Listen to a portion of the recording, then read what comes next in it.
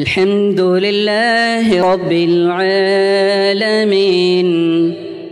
الرحمن الرحيم مالك يوم الدين. அஸ்ஸலாமு அலைக்கும் வரஹ்மத்துல்லாஹி வபரகாத்துஹு.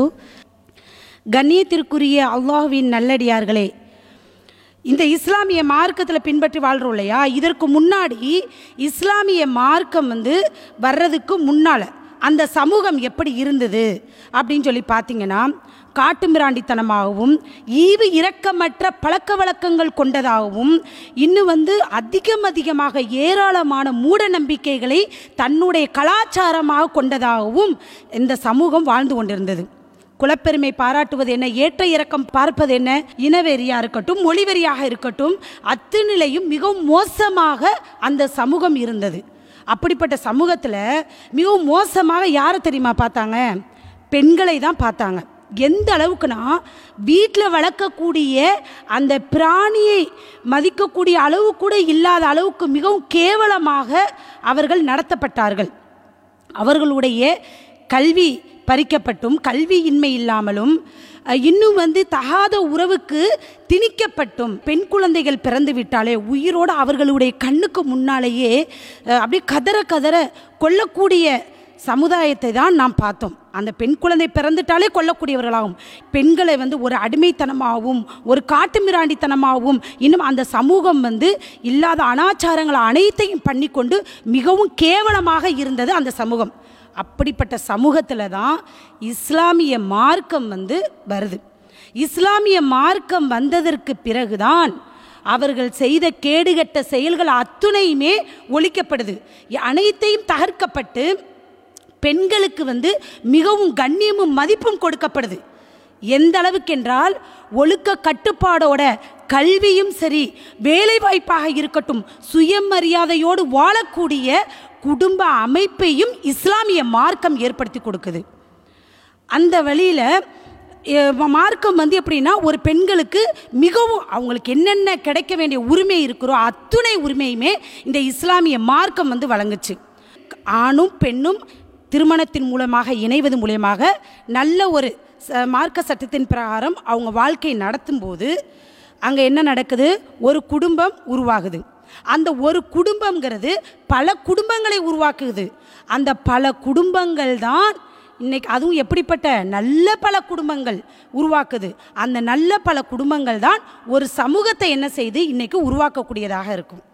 அப்போ என்ன செய்யணும்? ஒரு ஆணும் பெண்ணும் நல்ல ஒரு மார்க்க சட்டத்திட்டங்களை அதற்கு வரம்பு மீறாமல் உள்ள சட்டத்தின் அடிப்படையில் வாழ்ந்தால் மட்டும்தான் அவர்கள் நல்ல குடும்பங்களை உருவாக்க முடியும். அந்த குடும்பங்கள் மூலியமாக ஒரு சமூகத்தையே உருவாக்க முடியும்.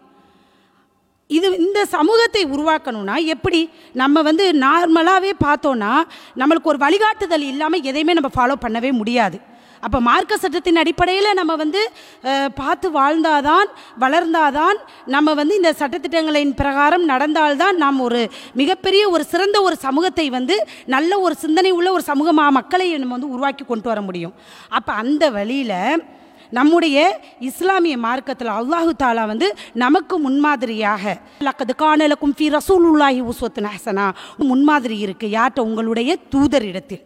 நபி ஸல்லல்லாஹு அலைஹி வஸல்லம் அவர்களே அல்லாஹ் சொல்கிறான், நம்மளுக்கெல்லாம் ஒரு முன்மாதிரியாக இறை தூதரை அல்லாஹ் ஆக்கியிருக்கான். இந்த முன்மாதிரியை நபியுடன் வாழ்ந்த நபி தோழர்களும் நபி தோழியர்களும் அப்படியே ரசூலுல்லாஹ்வுடைய சொல்லும் செயலுமாக அவர்களை பார்த்து அப்படியே வாழ்ந்ததின் காரணமாகத்தான் அவர்கள் அதிகமாக புகழாரம் சூட்டப்பட்டார்கள்.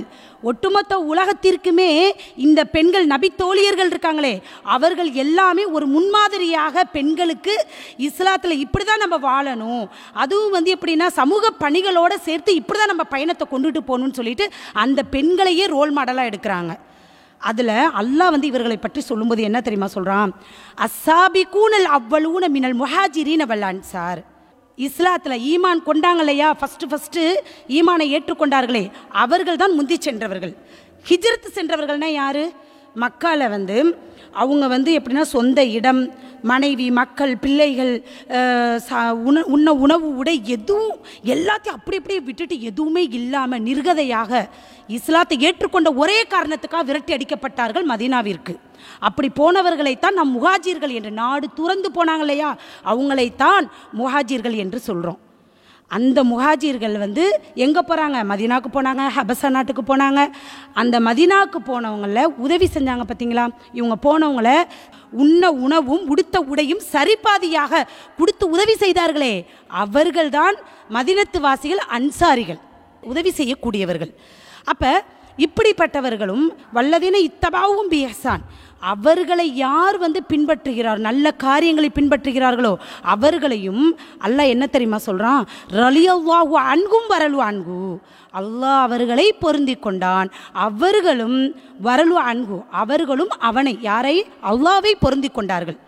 அப்போ அதுக்கடுத்து இப்படி அல்லாஹ் வந்து இவங்க வந்து இப்படியெல்லாம் வந்த காரணத்துக்காண்டி இதனால் அல்லாஹ் என்ன தரஜா அவங்களுக்கு ஒரு அந்தஸ்து, ஒரு சான்றை கொடுத்தான் அப்படின்னு சொல்லி பார்த்தீங்கன்னா, அல்லாஹ் வந்து அத்தலகும் ஜன்னா, அவர்களுக்கு சொர்க்கத்தை சித்தப்படுத்தி வச்சுருக்கான். அந்த சொர்க்கத்தை பற்றி சொல்லும்போது தஜ்ரி தகுதிகள் அன்ஹாரு ஹாலிதீன ஃபீஹா அபதா, அந்த சொர்க்கத்துக்கு கீழே தஜ்ரி தகுத்தகள் அன்ஹார், ஆறுகள் ஓடிக்கொண்டு இருக்கு, அதில் என்றென்றும் நிரந்தரமாக இருப்பாங்க. தாலிக்கல் ஃபௌசுல் அலிம், இவர்கள் தான் வெற்றி பெற்றவர்கள் அப்படின்னு அல்லாஹ் வந்து என்ன செய்கிறான்? தெளிவாக அவர்களை பற்றி சொல்கிறான். அவங்களுடைய வாழ்க்கை முறைகள் எப்படி இருந்தது? இப்போ நம்ம சொன்னோம் இல்லையா, ஈமான் கொள்வதில் முந்தி சென்ற முதலாமானவர்கள், அந்த லிஸ்ட்டில் யார் தெரியுமா வர்றா? முன்னோடியாக முதன்மையாக சிறந்து விளங்கிய பெண்மணி யார்னா அன்னை ஹதிஜா ரலியல்லாஹு அன்ஹா அவர்கள் தான். அந்த அம்மையார் செய்த காரியங்கள், அவங்க நடந்து கொண்ட முறைகள், அவங்களுடைய வாழ்க்கை முறை அத்துணையுமே ஒன்று விடாமல் மனிதர்களுக்கு மிகவும் வந்து எப்படின்னா ஒரு வாழ்க்கை பாடமாகவே இருந்தது. அவங்க சமூக சிந்தனையாக இருக்கட்டும், குடும்பத்தில் இருக்கக்கூடிய சிந்தனையாக இருக்கட்டும், அத்துணையுமே இஸ்லாமிய பெண்களுக்கு மிகவும் முன்மாதிரியாக திகழ்ந்தாங்க. அவர்கள் வந்து எப்படிப்பட்டவங்க அப்படின்னா, விதவையான ஒரு பெண்மணியாக இருக்காங்க. வியாபாரத்தில் வந்து வணிகத்தில் வந்து ஈடுபடுறாங்க.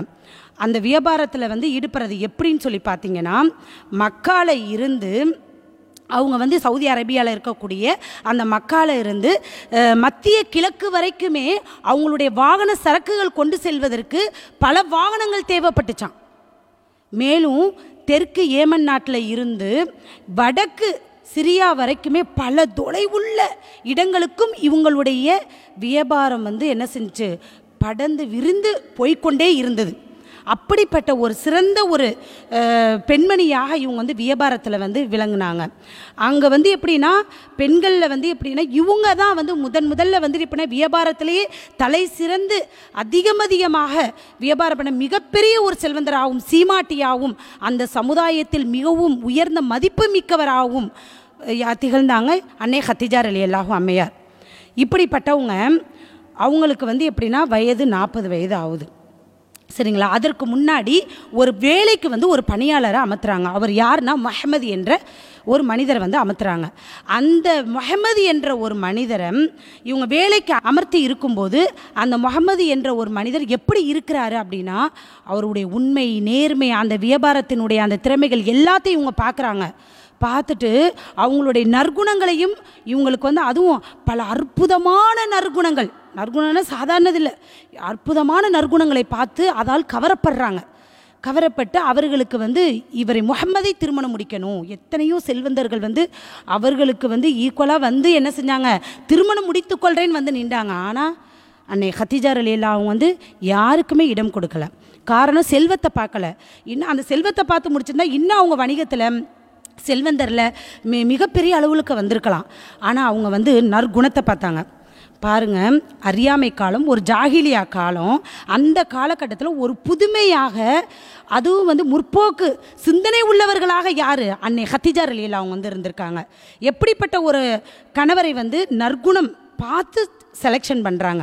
அப்போ ரசூலுல்லாஹ் பார்த்தீங்கன்னா 25 வயது, அன்னை ஹதிஜா ரலியல்லாஹு அவங்களுக்கு வந்து 40 வயது. அவங்க செல்வத்தெல்லாம் நபி அவர்கள் பார்க்கல. அன்னை ஹதிஜா ரலியல்லாஹு அவர்களை முடித்தது கூட அவர்கள் முதலாளி என்ற ஒரு கர்வம் என்பது இல்லை அவங்கள்ட்ட. ஏன்னா அன்றைய காலம் எப்படி இருந்தது, குலப்பெருமை பார்க்கப்பட்டுச்சு, ஏற்ற இறக்கம் எல்லாம் பார்க்கப்பட்டுச்சு. ஆனால் அவங்க வந்து அப்படி இல்லாத ஒரு காரணத்தினால் நபியும் அவர்களுடைய குணத்தை பார்க்குறாங்க. வயது பாருங்கள் 40 வயது. அது சாதாரண விஷயமா? ரசுல்லா வந்து இந்த அளவுக்கு வந்து பார்த்து திருமணம் முடிச்சிருக்காங்கன்னா அவங்களும் ஒரு நற்குணத்தை பார்த்துருக்காங்க. சரி, இப்படி திருமணம் முடித்தாங்க இல்லையா? முடிச்சுட்டு இவங்களுடைய அணுகுமுறை எப்படி இருக்குன்னு பாருங்களேன். அன்னை ஹதிஜா ரலியல்லாஹு வந்து தொழிலில் வந்து அன்றைக்கு அவ்வளோ திளைத்து போய் இருந்தாங்கன்னா அதுக்கப்புறம் தான் மார்க்கம் வந்து அவங்களுக்கு வருது. 40 வயசில் வந்து நபி அவர்களுக்கு வந்து நபியாக ஆகுறாங்க. அப்போ அன்னை ஹதிஜா ரலியல்லாஹு அவங்களுக்கு 55 வயது. அந்த சமயத்தில் நபி அவர்கள் வந்து அந்த மூட பழக்க வழக்கங்கள், அந்த கலாச்சாரங்கள் எதுவுமே பிடிக்காமல் அவங்க ஒரு வெறுமையாக இருக்கும்போது தனிமையை விரும்புகிறாங்க. அப்போ ஹிரா குகைக்கு வந்து என்ன செய்கிறாங்க, போய் தனிமையில் இருக்கணும்னு சொல்லிட்டு போய் இருக்கிறாங்க. இருக்கும்போது தான் திடீரென்று ஒரு வானவர், அப்படியே ஒரு படபடப்பு, அவங்களுடைய தோள்கள் நரம்புகள் எல்லாம் புடைக்கப்பட்டுருச்சு, கழுத்து நரம்புகள் எல்லாம் புடைக்கப்பட்டுருச்சு. அந்தளவுக்கு பயத்தில் ஓடி வர்றாங்க. ஓடி வந்தோனையும் அவங்களுடைய அணுகுமுறையை பாருங்கள். ஜம்மிலூனி ஜம்மிலூனி, என்னை போர்த்துங்கள் என்னை போர்த்துங்கள் என்று ரசூல் ஸல்லல்லாஹு அலைஹி வஸல்லம் அவர்கள் அன்னை ஹதிஜா ரலியல்லாஹு அவங்கள்ட்ட சொல்கிறாங்க. அப்போ உடனே அவங்க என்ன ஏது எதுவுமே கேட்கல. அவங்க பாருங்கள், ஒரு கணவனுக்கு என்னதான் வியாபாரத்தில் வந்துட்டு அவங்க சிறந்து விளங்கக்கூடிய ஒரு பெண்மணியாகவும் மிகவும் வசதி படைத்தவர்களாக இருந்தாலும் கணவனுக்கு செய்ய வேண்டிய கடமையை செஞ்சாங்க. அந்த கடமையை வந்து எந்த அளவுக்கு செய்கிறாங்கன்னு பாருங்கள். அவங்கள புரிஞ்சு எப்படி நடந்துக்கிட்டாங்க. அவங்க போய் ஹிரா குகைக்கு போய் தனிமையில் இருக்கணுங்கிறதுக்கு அதுக்கு ஒத்துழைப்பு கொடுத்தாங்க. இப்போ வந்த உடனே என்னை போர்த்துங்கன்னு உடனே என்ன ஏதுன்னு கேட்கல, உடனே போர்த்தி விட்டாங்க. போர்த்தினதற்கு பிறகு அவங்களுக்கு பயம் எல்லாம் கொஞ்சம் நேரம் கழித்து தெளிஞ்சோனையும் பிறகு எழுந்திருக்கிறாங்க. எழுந்திரிச்சு அப்போ வந்து சொல்கிறாங்க, அவங்க ஒரு ஆசுவாசப்படுத்தினதுக்கு பிறகு எனக்கு ஏதோ நேர்ந்துருமோ அப்படின்னு நான் பயப்படுறேம்மான்னு சொல்கிறாங்க. அப்போ உடனே இவங்க சொல்லக்கூடிய வார்த்தை என்ன, இன்றைக்குள்ள பெண்களுடைய வார்த்தைகள் எப்படி இருக்கும்? ஒரு கணவர் ஏதோ ஒரு பிரச்சனை, சண்டை, ஏதோ ஒரு அவங்க வந்து கோபத்தோடையோ அல்லது ஒரு கவலையோடையோ வந்தாங்கன்னா முதல்ல அவங்கள வந்து அமைதிப்படுத்துறது கிடையாது. இன்றைக்குள்ள பெண்களை நார்மலாக எடுத்துக்கிட்டான் அவங்க எப்படி இருப்பாங்க, என்ன ஆச்சு, என்ன விஷயம், நீங்கள் சொல்லாமல் இருக்கக்கூட, சொல்லணும், கண்டிப்பாக சொல்லியே ஆகணும்னு சொல்லிட்டு அவங்கள போட்டு கட்டாயப்படுத்தி அந்த விஷயம் என்னன்னு தெரிஞ்சுக்கணும். தெரிஞ்சுட்டு அதுக்கு ஆறுதல் படுத்துவாங்களான்னா பார்த்தா கிடையாது, 4 திட்டு தான் திட்டுவாங்க. என்ன நடந்துச்சு அப்படின்னு பார்த்தீங்கன்னா ஆறுதலான வார்த்தைகள் சொல்கிறாங்க.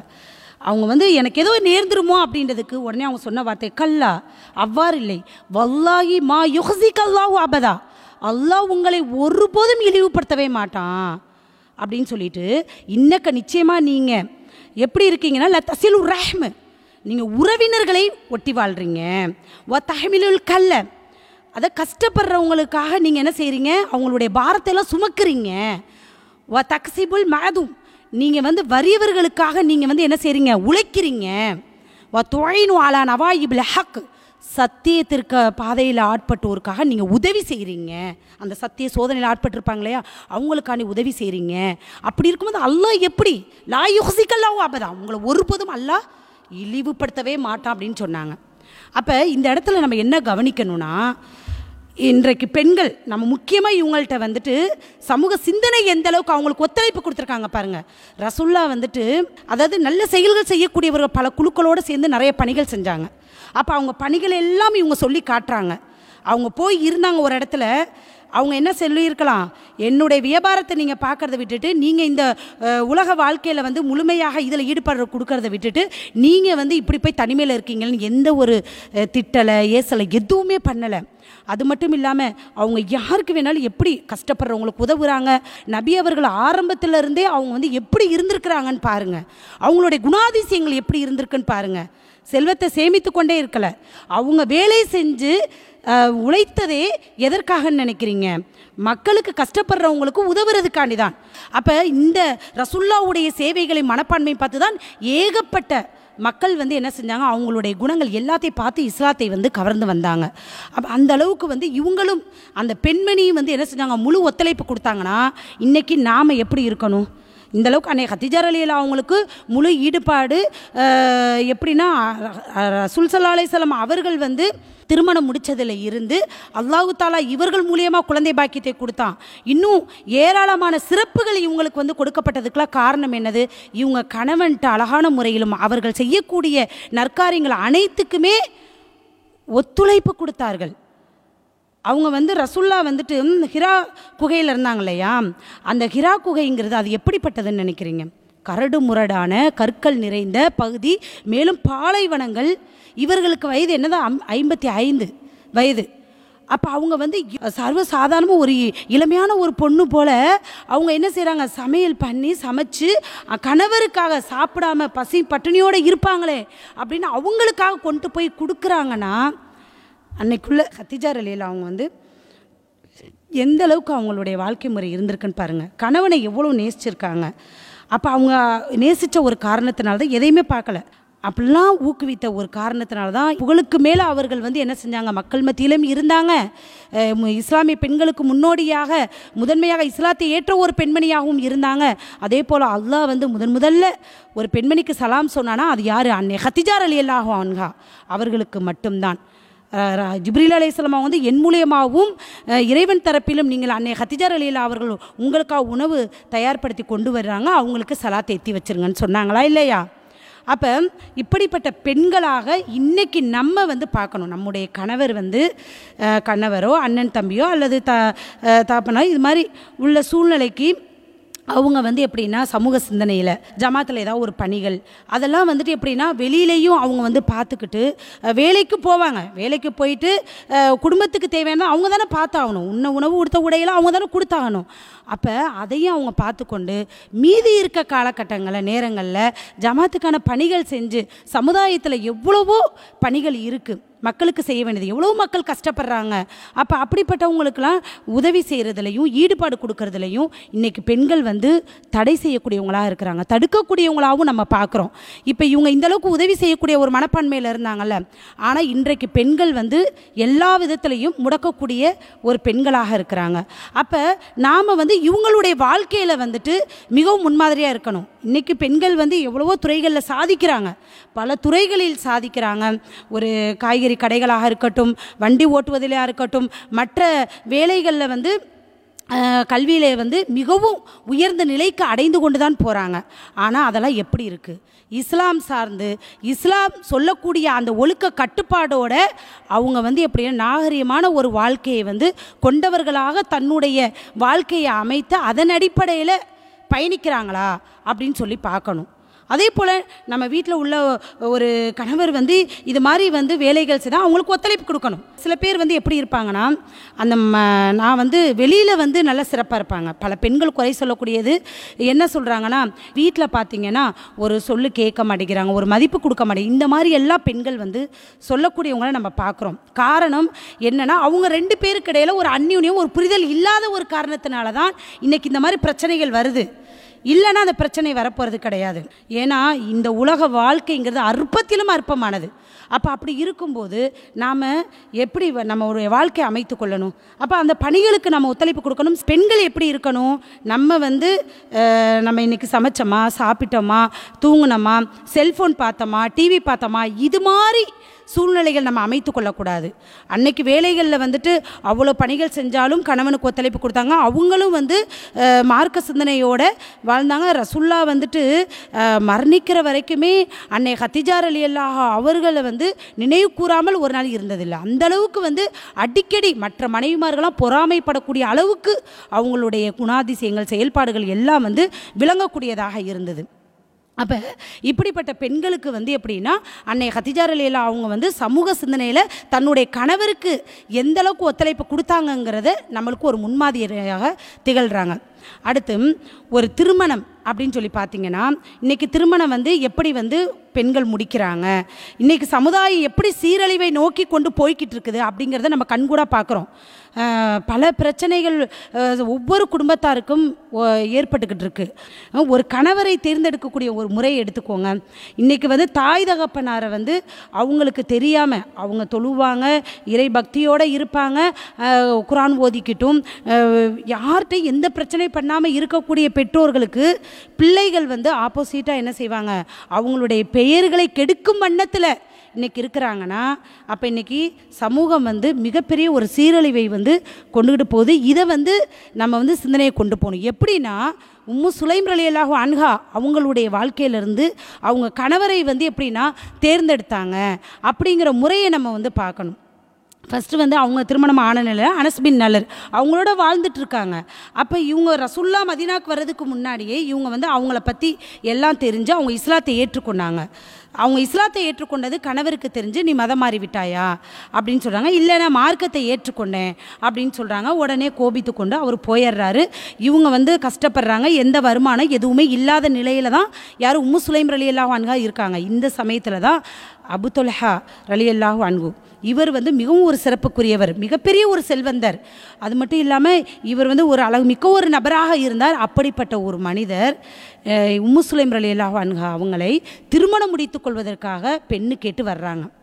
அப்போ இவங்க நினச்சிருந்தாங்கன்னா உம்மு சுலைம் ரலியல்லாஹு வந்து அவங்க செல்வத்தை பார்த்துட்டு தனக்கு வந்து ஏன்னா வாழ்வாதார தேவைகள் எல்லாமே இருக்குது, ஏன்னா தனக்கு பிள்ளைகள்லாம் இருக்கு இல்லையா, அதனால் இவங்க என்ன செஞ்சுருக்கலாம், சரி நம்ம திருமணம் முடித்து கொள்வோன்னு சொல்லிட்டு வாழ்ந்து வசதியாக இருந்திருக்கலாம். ஆனால் அவங்க வசதியை பார்க்கவில்லை. அவங்க வந்து எப்படின்னா ஈமானை தான் பார்த்தாங்க. எப்படி அவங்க வந்து கொண்டு போகிறாங்க பாருங்கள், எப்படி ஈமானை வளர்த்து அவங்க கொண்டு போனாங்க. அதெல்லாம் நமக்கு ஒரு முன்மாதிரியாக இன்றைக்குள்ள பெண்களுக்கு மிகவும் ஒரு பாடங்களாக இருக்கணும். அதை வந்து சொல்லி வளர்க்கணும் அவர்களுக்கு. உம்மு சுலைமுட்ட வந்து அபு தொல்ஹா வந்து திருமணம் முடிச்சுக்கொள்ளன்னு சொல்லிட்டு கேட்குறாங்க. அப்போ இவங்க சொல்கிறாங்க, வல்லாஹி மா மிஸ்ல கையா அபா தொல்ஹா யுரத்து, அபு தொல்ஹாவே உங்களை போன்ற ஒரு மனிதரை வந்து திருமணம் முடிக்க யாருமே மறுக்க மாட்டாங்க. கண்டிப்பாக என்ன செய்வாங்க, முடிக்க தான் செய்வாங்க. ஆனால் நீங்கள் வந்து எப்படி இருக்கிறீங்கன்னா இன்னக்க ரஜுலுன் காஃபிர் வலாக்கின்னக்க என்றாலும் நீங்கள் வந்து எப்படின்னா ரஜுலுன் காஃபிர் ஒரு இறை மறுப்பாளராக இருக்கீங்க. அதாவது ஒரு காஃபிராக இறைவனை மறுக்கக்கூடிய ஒரு நபராக இருக்கிறீங்க. அதனால் லா யஹில்லுலி அன் அத்த ஜவ்வஜக்க உங்களை நான் திருமணம் செய்ய முடியாது, ஏன்னா எனக்கு அனுமதி இல்லை அப்படின்னு சொல்கிறாங்க. உங்களை திருமணம் முடிக்கிறது எனக்கு ஆகுமானதில்லை. அவங்க வந்து எப்படி சொல்கிறாங்க பாருங்கள், தாவாவும் பண்ணுறாங்க. திருமணம் முடிச்சுக்கிறேன்னு சொல்லும்போது முகத்துக்கு நேராகவே எடுத்து அவங்க சொன்னாங்க. எவ்வளோ ஒரு துணிச்சலான ஒரு தைரியமான ஒரு பெண்ணாக இருக்கிறாங்க. அப்போ எடுத்து சொல்லிட்டு அதுக்கடுத்து சொல்கிறாங்க, அவங்க வந்து எப்படி நேக்கா வந்து இஸ்லாத்தை பற்றி சொல்கிறாங்க பாருங்கள். நீங்கள் வந்து ஃபைன் துஸ்லிம், நீங்கள் வந்து இஸ்லாத்தை ஏற்றுக்கொண்டால் ஃபதாக்க மகரி, அதவே நான் மகராக ஏற்றுக்கொள்கிறேன். மசலுக்கா கைரும், அது அல்லாத வேறு எதையுமே நான் வந்து உங்கள்கிட்ட கேட்க மாட்டேன் அப்படிங்கிறாங்க. இப்படி சொன்ன உடனே அதுக்கு அடுத்து வந்து அபு தொல்ஹா என்ன செய்கிறாங்க, ஃபஸ்லமா ஒரு வந்து இஸ்லாத்தை வந்து ஏற்றுக்கொள்கிறாரு. ஃபக்கான தாலிக்க மகராக, அதுவே அவங்களுடைய மகராக இருக்குது. அப்போ இந்த அளவுக்கு அவங்க வந்து இந்த சமயத்தில் ஒரு செல்வத்தையோ அதை நம்ம வந்து பணம் சேகரிக்கணும், வசதி வாய்ப்போட வாழணும், அப்படிப்பட்ட வாழ்க்கையை அவங்க எதிர்பார்க்கல. அவங்க பார்த்தது எதை, அவங்க வந்து ஈமானை பார்த்தாங்க. அப்போ இஸ்லாத்தை வந்து என்ன செஞ்சாங்க, அவங்கள அழைத்து அதவே மகராக ஏற்றுக்கொண்டாங்க. இன்றைக்கி வந்து சமூகத்தில் வந்து முதல்ல வந்து அன்றைய காலத்தில் வந்துட்டு ஒரு மகரா வந்துட்டு இஸ்லாத்தை ஏற்றுக்கொள்வதை கேட்டாங்கன்னா அது அன்னை உம்மு சுலைம் ரலியல்லாஹு அவங்களா தான் இருப்பாங்க. உம்மு சுலைம் அந்த அளவுக்கு திகழ்ந்திருக்காங்கன்னா இன்றைக்கி பெண்கள் எப்படி இருக்கிறாங்க. இந்த வரதட்சணைனால் பல பேர் வந்து தன்னை மாய்த்து கொள்ளக்கூடியவங்கள பார்க்குறோம். குழந்தைகள் இருக்குது, குழந்தைகள் இருந்தும் அவங்க வந்து எப்படின்னா வரதட்சணை கேட்டாங்க, அதனால் நான் வந்து என்னை நான் மாய்த்துக்கொள்கிறேன். அப்போ இவங்களுக்கு என்ன மார்க்கம் தெரிஞ்சிருக்கு, இவங்க மார்க்கத்தில் இருந்தாங்க, மார்க்க சட்டத்திட்டங்கள் தெரிஞ்சிருந்தால் இந்த பெண்ணு வந்து ஒரு சூசைட் பண்ணியிருப்பாங்களா. அப்போ இது மாதிரி ஏராளமான நமக்கு தெரிஞ்சு சில பெண்கள், ஏராளமான பெண்கள் வந்து இது மாதிரி எல்லாம் திருமணம் வந்து சில பேர் வந்து ஆண் வீட்டாரில் வந்து மாப்பிள்ளை வீட்டாரில் வந்து அவங்க பெண், அவங்களும் ஒரு பெண்ணு தான், ஒரு தாய். அவங்க போய் என் பையன் வந்துட்டு நல்லா படிச்சிருக்கான், பெரிய பெரிய படிப்புலாம் படித்ததுனால நீங்கள் வந்து இத்தனை பவுன் போடணும், எங்களுக்கு காரு பைக் எல்லாம் வாங்கி கொடுக்கணும், வீட்டுக்கு தேவையான அனைத்து சாதனங்களும் நீங்கள் கொடுத்து தான் ஆகணும்னு சொல்கிறாங்க, ஒரு நிர்பந்திக்கிறாங்க அந்த இடத்துல. அதே பட்சத்தில் சில பேர் எப்படி இருக்கிறாங்கன்னா மூடலாக சொல்கிறாங்க, நீங்கள் வந்து உங்கள் பிள்ளைக்கு நீங்கள் என்ன செய்கிறீங்களோ செஞ்சுக்கோங்க, நாங்கள் எதுவும் வந்து வாங்கிக்க போகிறதில்ல, உங்கள் பிள்ளைக்கு போட்டால் அது உங்கள் பிள்ளைக்கு தான் ஆகும், நாளைக்கு எதாவது ஒன்று அவங்களுக்கு தான் தேவை, அதனால் நாங்களாம் ஒன்றுமே கேட்க மாட்டோம். இது எப்படி இருக்குது? அப்போ அவங்க வந்து போடுங்கிற ஒரு இதை டைரெக்டாக சொல்லாமல் இந்த மாதிரி சொல்கிறாங்க, ஒன்றுமே வேணாம் அப்படின்னு தான் முடிக்கணும். இஸ்லாமிய மார்க்கம் எந்தளவுக்கு ஒரு பெண்ணுக்கு ஒரு உரிமையை கொடுக்குது. இன்றைக்கி சமூகத்தில் பல பெண்கள் வந்து பாதிக்கப்படுறாங்க, அவங்களுடைய சிந்தனைகள்லாம் வேறு பக்கம் போகுதுன்னா அது காரணம் என்னது, இஸ்லாமிய மார்க்க சட்டத்தினுடைய அதனுடைய உரிமைகளை உணராத ஒரு காரணத்தினால தானே. என்ன உரிமையை கொடுக்குதுன்னு வாத்து நிசாக சொதுக்காத்திகின்ற நிகழா, உங்களுடைய பெண்களுக்கு மணப்பெண்களுக்கு மகத்தொகையை மனம் உவந்து கொடுங்க அப்படின்னு நம்முடைய இஸ்லாமிய மார்க்கம் சொல்லுது. ஆனால் இவங்க இது பார்க்கப்படுறாங்களா அப்படின்னு சொல்லி பார்த்தா இல்லை. இன்றைக்கி ஒரு பெண்ணு திருமணம் முடிக்கிறாங்க, அந்த முடிக்கிற நோக்கத்தை பாருங்கள் எப்படி இருக்குதுன்னு சொல்லிட்டு. அவங்களுடைய நோக்கம் ஒரு ஆண்மகனாக இருக்கட்டும் ஒரு பெண்ணாக இருக்கட்டும், திருமணம் முடிக்கும்போது என்னுடைய ஆண்மகன் இப்படி தான் இருக்கணும், நல்ல கலராக இருக்கணும், வசதி வாய்ப்போடு இருக்கணும், அப்படின்னு சொந்த வீட்டோடு இருக்கணும், மிகப்பெரிய ஒரு செல்வந்தராக இருக்கணும் ஒரு பெண்ணு பார்க்குறா. அதே போல் ஒரு ஆண்மகன் என்ன சொல்கிறான், அந்த பெண்ணுக்கு எப்படின்னா பேக்ரவுண்ட் இருக்கணும், அண்ணன் தம்பி இருக்கணும், அதே போல் அவளும் எப்படின்னா சொந்த வீடு வச்சுருக்கணும் அப்படிங்கிற மாதிரி அவங்க வெளியில் சொல்ல மாட்டேங்கிறாங்க. ஆனால் அதையும் பார்க்குறாங்க. இன்றைக்கி அதையும் பார்க்கப்பட்டு இதனாலேயே பெண்கள் எந்த அளவுக்கு போய் கொண்டு இருக்காங்கன்னு பாருங்கள். காரணம் மார்க்க சட்டத்தை உணராததுனால தான். ரசூலுல்லாஹ் என்ன சொல்கிறாங்க, துன்கஹல் மர்அத்து லி அர்பா, ஒரு பெண் எப்படின்னா 4 நோக்கத்துக்காக திருமணம் முடிக்கப்படுறா. லிமாலிகா அவளுடைய செல்வத்திற்காகவும், ஒலி ஹசபிகா அவளுடைய குடும்ப பாரம்பரியத்திற்காகவும், ஜமாலிகா அவளுடைய அழகிற்காகவும், ஒலி தீனிகா அவளுடைய மார்க்கத்திற்காகவும். இதில் ஃபல்ஃபர் பிதாத்தி தீன், நீ என்ன செய்யணும், மார்க்கப்பற்றுள்ளவளை நீ தேர்ந்தெடு, மார்க்கப்பற்றுள்ள பெண்ணை நீ பாரு, இல்லைனா என தரிபத் எதா உன்னுடைய 2 கரங்களும் மண்ணாகட்டும் அப்படின்னு சொன்னாங்க. ஆனால் இது எந்த அளவுக்கு நிதர்சனமான உண்மையாக இருக்குது. இன்றைக்கி அப்படி பார்க்கப்பட்டதுனால தான் அன்றைய காலத்தில் தலாக்கு ஹுலா என்பதெல்லாம் அரிதிலும் அரிதாக இருந்துச்சு.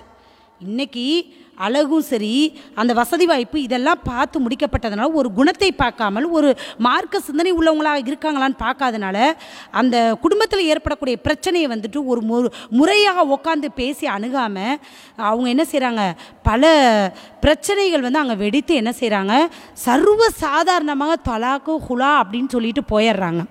அப்போ அன்றைய காலத்தில் இப்படிலாம் இருந்ததா, இருந்துச்சு. ஆனால் இந்த அளவுக்கு கிடையாது. அவங்க எப்படின்னா அவங்க காரணம் ஏன் அந்த அளவுக்கு அதிகமாக தலாக்கு ஹுலா இல்லாமல் இருந்துச்சுன்னா அவங்க அதிகமாக மார்க்க சிந்தனையை தான் பார்த்து தேர்ந்தெடுத்தாங்க. இன்றைக்கி அது இல்லாமல் போகிறதுனால தான் பல பிரச்சனைகள் ஏற்படுது, பல புரிதல் இல்லாமல் போகுது. அப்போ இதை நம்ம கவனிக்கணுமா இல்லையா?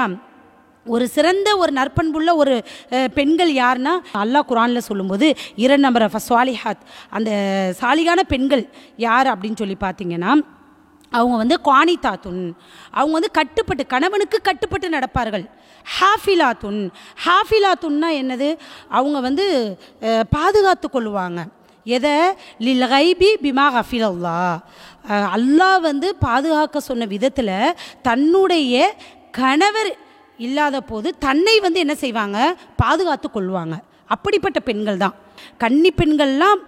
நிறைய பெண்கள் முதிர்கன்னிகளாக திகழ்வதற்கு ஒரு காரணம் இந்த சமூகத்தில் நடக்கக்கூடிய இந்த வரதட்சணை என்ற ஒரு இது இல்லாமலும், இன்னும் அவர்கள் எதற்காக திருமணம் முடிக்கிறோம் என்ற அந்த நோக்கமும் இல்லாத ஒரு காரணத்தினால இப்படி போய்கொண்டு இருக்கு. இன்னைக்கு காதல் என்ற வலையில் இஷ்டத்துக்கு ஒரு உறவை தேடிக்கொண்டு அவர்கள் என்ன செஞ்சிடறாங்க, வழி தவறி போகக்கூடியவங்கள பார்க்குறோம். கடைசியாக என்ன செய்கிறாங்க, வயிற்றில் ஒன்று கையில் ஒன்று சுமந்து கொண்டு கஷ்டப்பட்டுக்கிட்டு தவித்து கொண்டு கணவனால் நிராகரிக்கப்பட்டு யாருமே இல்லாத ஒரு நபராக வாழக்கூடிய பெண்களாக திகழ்கிறாங்க.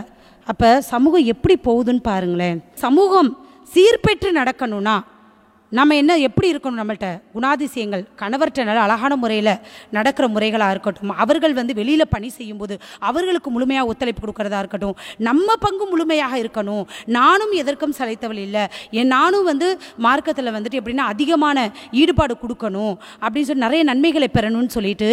ஏன்னா இந்த துன்யா என்பது நமக்கு அத்துன்யா சிஜ்னுல் மூமின், மூமின்களுக்கு எப்படின்னா ஒரு சிறைச்சாலை தான்.